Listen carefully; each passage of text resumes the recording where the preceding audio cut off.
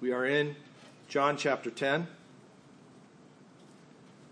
I have to ask you, Saint, are you in or are you out?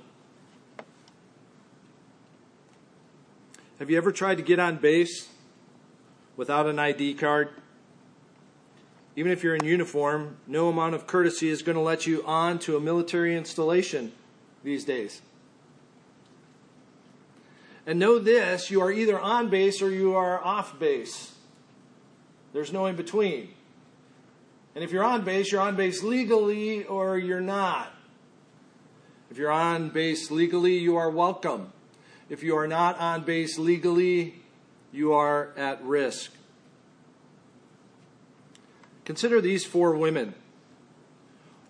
One woman caught in adultery. The Jews, her people, wanted her stoned. She was out. There was a woman with an issue of blood, and she was unclean for decades. Her people wanted nothing to do with her.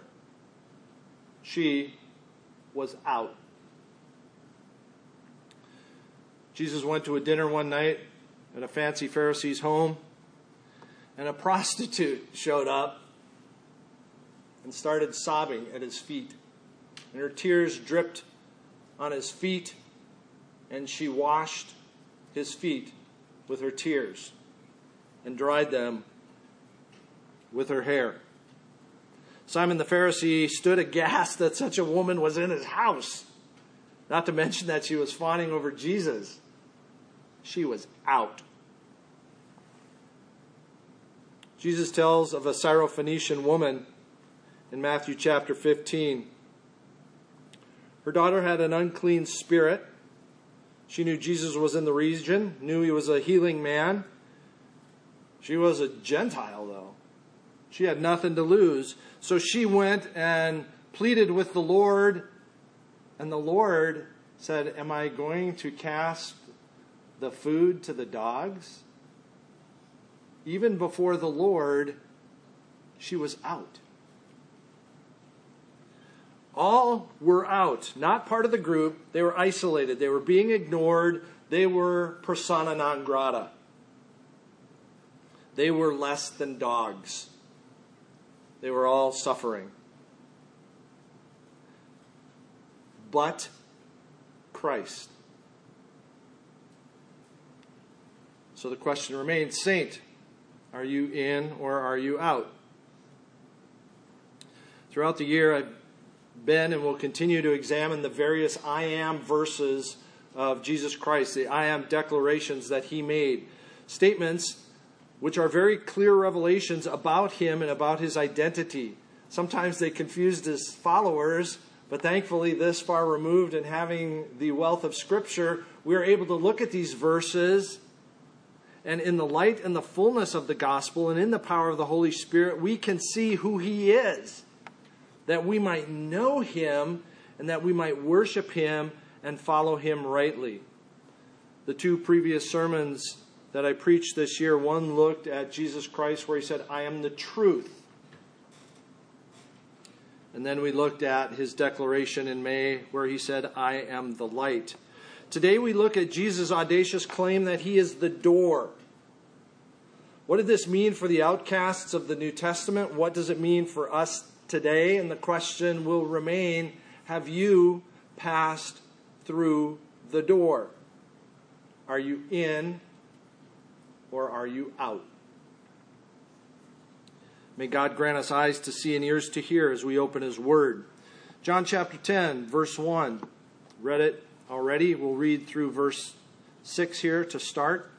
"Truly, truly, I say to you, he who does not enter the sheepfold by the door, but climbs in by another way, that man is a thief and a robber. But he who enters by the door is the shepherd of the sheep. To him the gatekeeper opens. The sheep hear his voice, and he calls his own sheep by name and leads them out. When he has brought out all his own, he goes before them, and the sheep follow him, for they know his voice. A stranger they will not follow, but they will flee from him, for they do not know the voice of strangers. This figure of speech Jesus used with them, but they did not understand what he was saying. The first thing that we see here, before we even look at the sheepfold, is to know that thieves are going to enter the sheepfold. Thieves are going to enter into the sheepfold. Well, that's kind of troubling. This passage comes right on the heels of John chapter 9, a full chapter about the healing of the man born blind. And if you read the end of chapter 9 and go into chapter 10, there's like no transition. It's as though Jesus is continuing to speak, and I believe he is. So you imagine, after healing of the man born blind, who's standing around the man born blind? The Pharisees who are going, how is this healing taking place on the Sabbath? And the crowds who are gathering around to hear this commotion. If thieves are entering the sheepfold, then there has to be a sheepfold, which begs the question, what is the sheepfold? Clearly, there is an in and there is an out. You are in the sheepfold or you are not. You're in the sheepfold legally, you're on base legally, or you're not. If you are not in the sheepfold properly, you are a thief.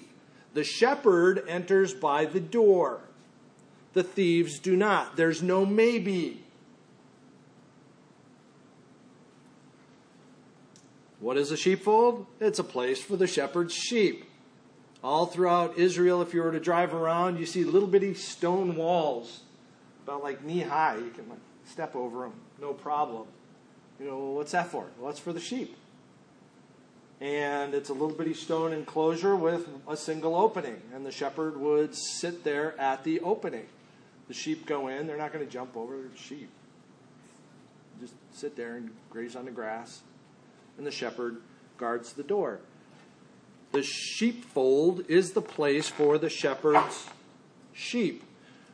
Jump down to verse 11 briefly. Jesus says, I am the good shepherd. We'll talk about that next week. The good shepherd lays down his life for the sheep. Who are the sheep? The shepherd lays down his life for the sheep. In Ephesians chapter 5, verses 25 through 27, we get a beautiful picture of who the sheep are in Paul's exhortation to husbands of all strange places. Ephesians chapter 5, 25 to 27 reads, Husbands, love your wives as Christ loved the church and gave himself up for her. Why? That he might sanctify her, having cleansed her by the washing of water with the word, so that he might present the church to himself in splendor, without spot or wrinkle or any such thing, that she might be holy and without blemish. Plainly, the shepherd has collected his sheep. The sheepfold is the people of Christ that he has redeemed for himself. Peter puts it this way in 1 Peter chapter 2, verses 9 through 10. He calls us, who are believers, who are in the sheepfold, a chosen race, a royal priesthood, a holy nation, a people for his own possession, that you may proclaim the excellencies of him who called you out of darkness and into his marvelous light. Once you were not a people, but now you are God's people. The marvelous light is his sheepfold. The sheepfold is the church. If you are redeemed, you are part of Christ's church. You are part of the sheepfold. If you are not redeemed, you are not part of Christ's church. You are not part of the sheepfold. And this has nothing to do whether or not you're sitting here today. To enter the sheepfold, to be part of Christ's church, you must enter through the door. If you don't, he says, you are a robber. Thieves and robbers will enter the sheepfold. The purpose of the robber is down in verse 10. The thief comes to what end? Only to steal, kill, and destroy. The purpose of a robber is to steal, kill, and destroy. It's like your front door. You have the key or you don't. If it's not your home, in the case of the Syrophoenician woman, the woman whose daughter had the unclean spirit, you must be let in through the door. Any other entrance to your home is a non-starter. It's the stuff of castle laws. You hear your door open in the middle of the night, and you know everyone is tucked snug in your bed, in their beds. Your adrenaline is sure to spike. Going into my house here. Understand, saint, that there are many robbers in churches today who think they are doing God's work. And Jesus says, "Depart from me, for I never knew you." They are thieves, come to steal, kill, and destroy. So if they're in the sheepfold, how do I know? I'm just a sheep. In God's word, and here in this passage, we see a consistency between the door and the good shepherd. Jesus Christ uses these two metaphors almost hand in glove. One leads directly to the other. Next week, we're going to look at his declaration, "I am the good shepherd," here in the following verses in chapter 10, verse 11 and following.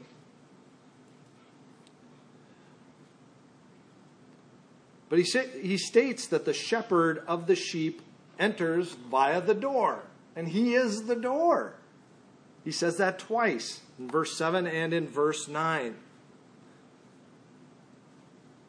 They are coincident. They are one. They are him, Jesus Christ. What Christ has said, what Christ has done, is because of who he is. No contradiction, no inconsistency. He is the Word made flesh. As such, it makes sense that the only way to heaven, the only way into the sheepfold, is through him. Saint, if anyone is dishing anything apart from the Word of God, Jesus Christ, the Word made flesh, you need to run.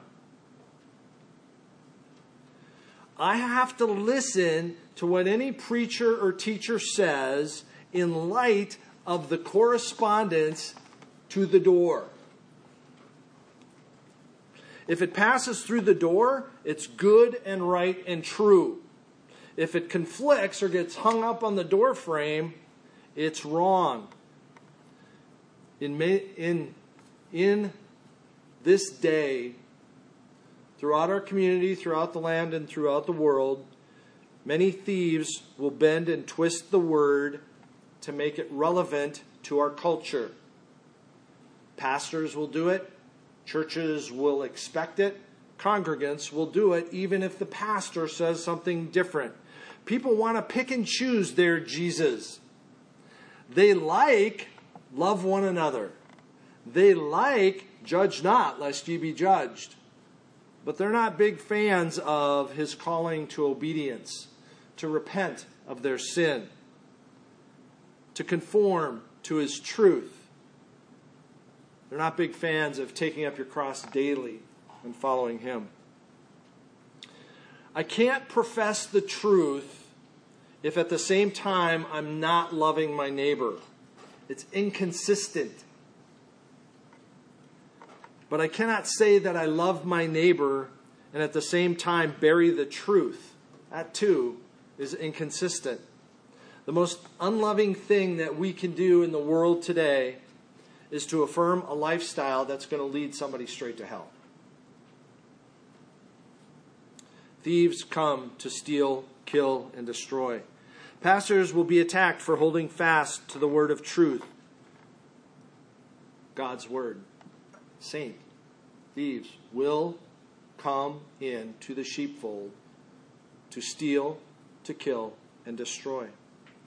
If this pulpit begins to preach a word that does not correspond to Jesus Christ in word or deed, you have a responsibility to confront and exhort the leaders in the church.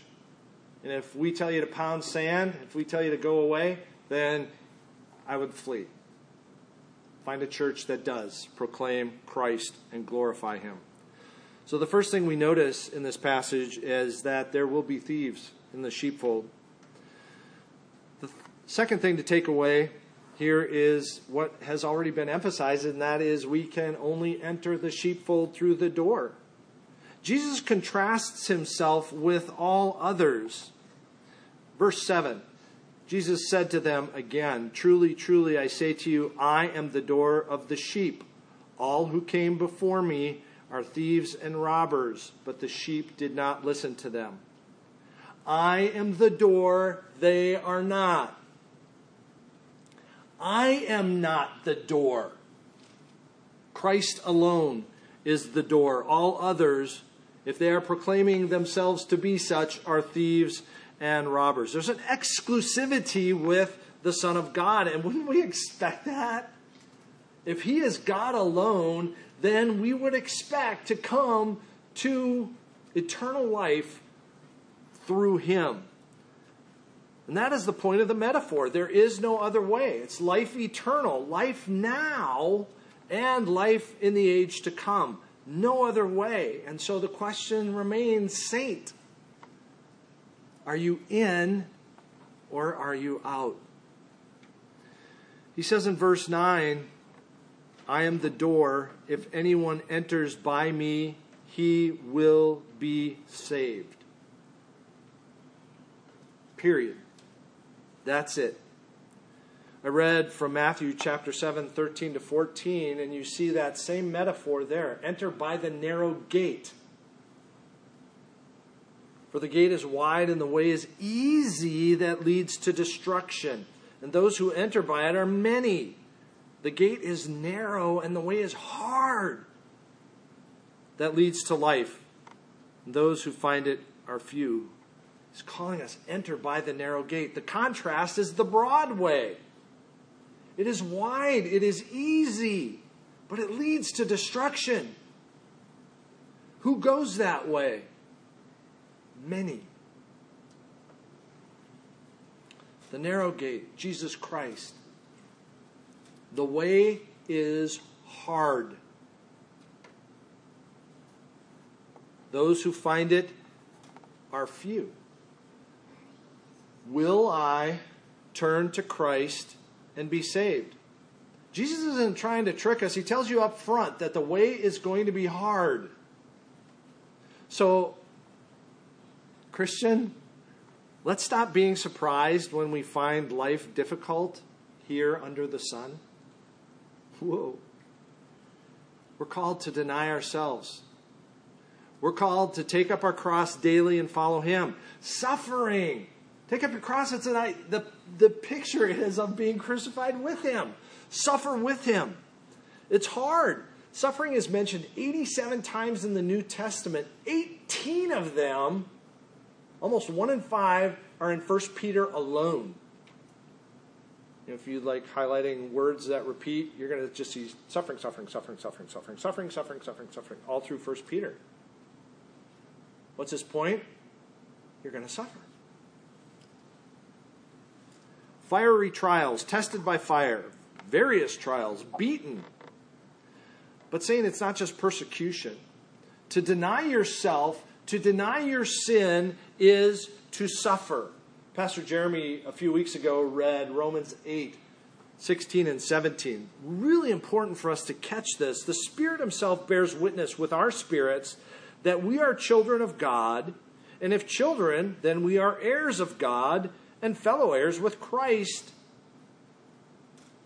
provided we suffer with Him in order that we may be glorified with Him. The suffering he's talking about in chapter 8 is the suffering of denying yourself. of putting to death the sin that is within you. It comes right on the heels of chapter 7 of Romans, where he goes, why do I do the things that I do and I don't do the things that I want to do? To follow after Jesus Christ is to suffer. To not follow after my own flesh is to deny myself here in hope of something better. In Hebrews chapter 11, Moses is described as having denied himself the pleasures of sin for a season, not just to suffer for suffering's sake, but for something better. A city that he looked forward to. We give up these fleeting and temporal pleasures that are going to end up stealing or killing or destroying us in hope of something better. We have a hope in a greater promise. So, Saint, what's the hope? Does he give us any hope here in John chapter 10? And he does. For those who enter through the door, salvation isn't a misery. It isn't a life of boredom waiting for the life to come. There are blessings in the sheepfold, and I will highlight 3. He notes that those who come into the sheepfold, in verse 9 he says, if anyone enters by me, he will be saved, and he will go in and out and find pasture. 3 blessings come from this. First, we understand that the sheepfold for us is a fortress. It is impregnable as far as stealing us away. If you enter by Christ, you will be saved. That's what he says. There is no doubt, there is no question. He will be saved. Yes, certainly in the future. But eternal life is eternal, which means it begins now. Later in this chapter, in verses 28 and 29, he says, nothing can snatch you from my hand.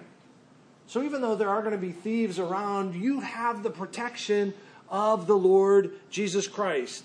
He also says, nothing will snatch you from my Father's hand. And there is none greater than he. Romans chapter 8, verse 35 asks the rhetorical question, who will separate us from the love of Christ? And then Paul goes on to list tribulation and distress and persecution and famine and nakedness and danger and sword. And we go, well, that doesn't sound fun. And these aren't things that we have had to endure in our country. And they were unthinkable 15 or 20 years ago, but you look out the window today and you're going, are these things imminent for us?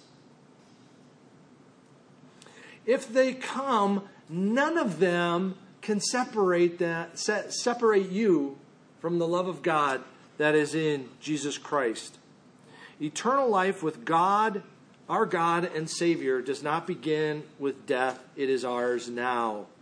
So the first thing we see here in the blessings of the sheepfold is that it is a fortress. But not only is it that, there is freedom. You can come and you can go to find pasture. Okay, this isn't you can be in the church and you can leave the church for a time and then we'll come back to church at some point, 7 or 8 months from now. This is not implying a leaving of the body per se.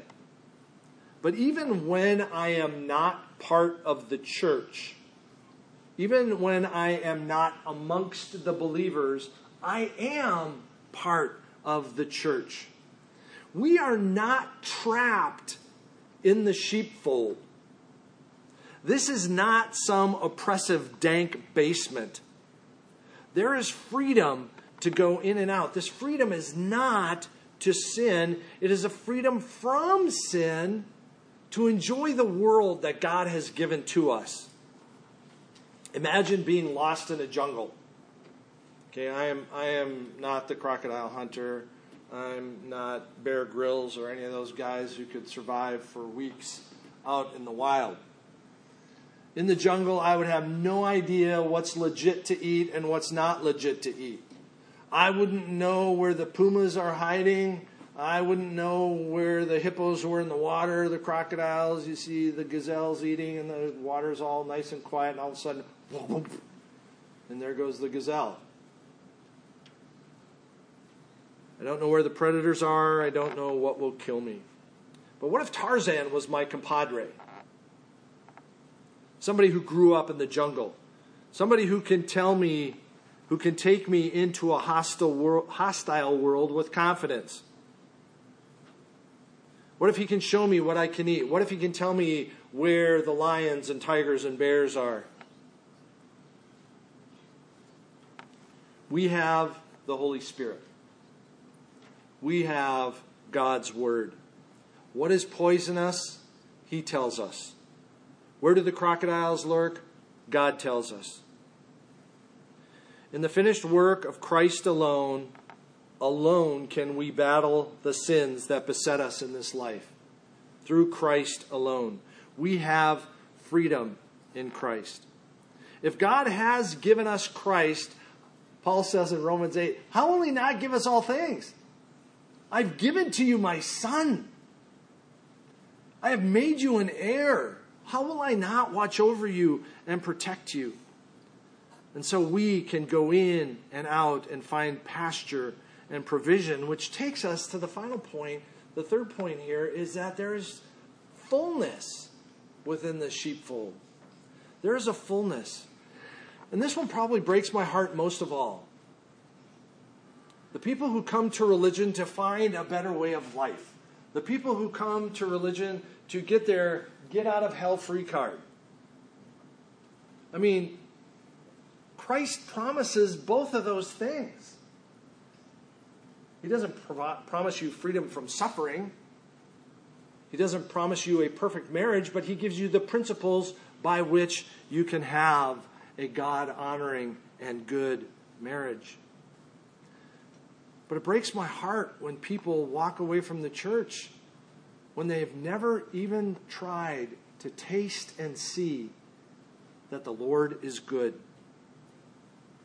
Many do not know or understand the fullness that is found in Jesus Christ. And I got to tell you guys the truth, I don't comprehend the fullness of what is found in Jesus Christ. None of us can, but that should be our desire. Give me more. I want more of you, because only there will I find satisfaction. Jesus says we will come and go and find pasture. God will provide.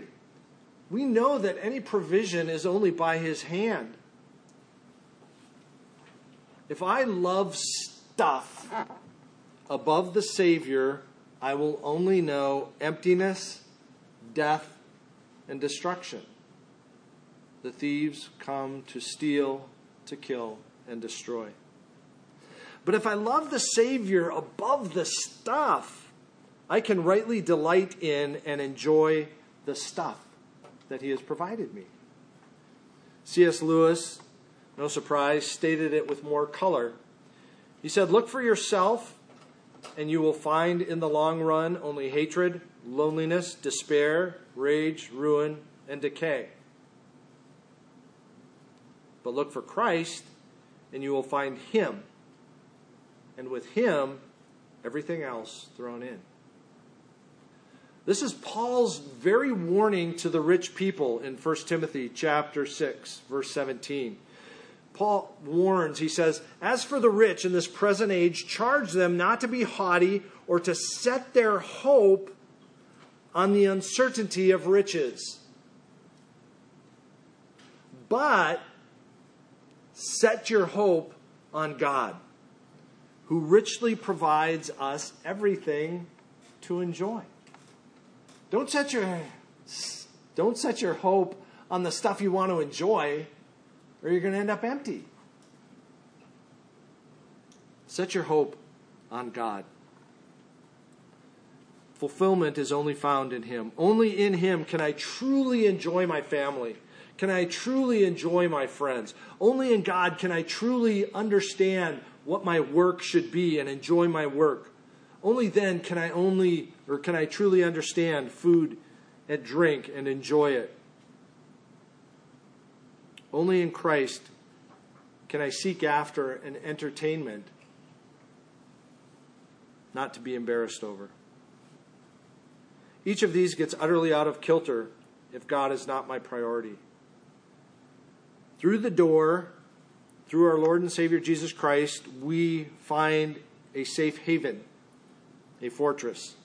We find freedom to live a life unencumbered by sin. And we find a fullness that this world can never promise. And here's the amazing thing. This is a gift without gimmick. Jesus is not going to give you a bait and switch. He is who he is. The door and the good shepherd are one and the same. Each of the four women in the introduction found life and restoration to God in Christ alone. He was their door. The woman caught in adultery found mercy. The woman with the issue of blood knew wholeness again. The prostitute was touched by forgiveness. Even the Syrophoenician woman, when she continued to knock on the door, found entrance into the sheepfold and healing for her daughter. But each of them found life only through the door of our Lord Jesus Christ. Anything apart from Christ will leave you robbed and ruined and perhaps dead. Christ has come that we might have life abundant and life to the full. And we'll look at that in greater detail next week as we look at the Good Shepherd. So, I know each of you, almost, out there, regarding the sheepfold, are you in or are you out? If there is any doubt today about where you stand regarding the sheepfold and the door, I beg that you would settle it before the door, even today. Let's pray.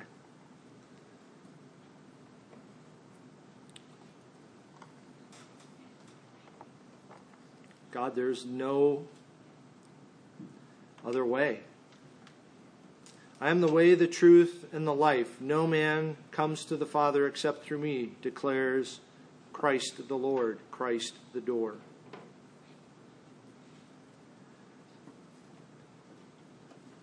Father, for my brothers and sisters here, for myself, if we are finding distractions and things in this world that leave us empty and hollow, we beg and pray that you would do your work in us, that we might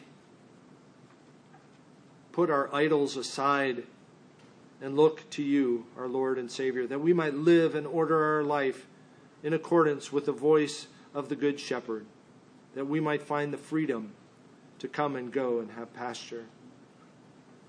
Father, for any here who does not know you, through the power of the Holy Spirit, I beg that you would work in their heart and in their mind, that they would see their sin, see how separated they are from you, see the end of the road, the destruction that lies ahead, and that they would turn to you, repent, and be saved.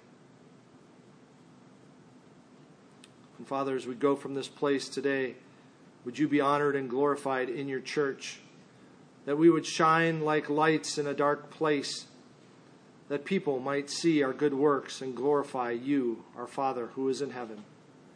In Jesus' name we pray. Amen.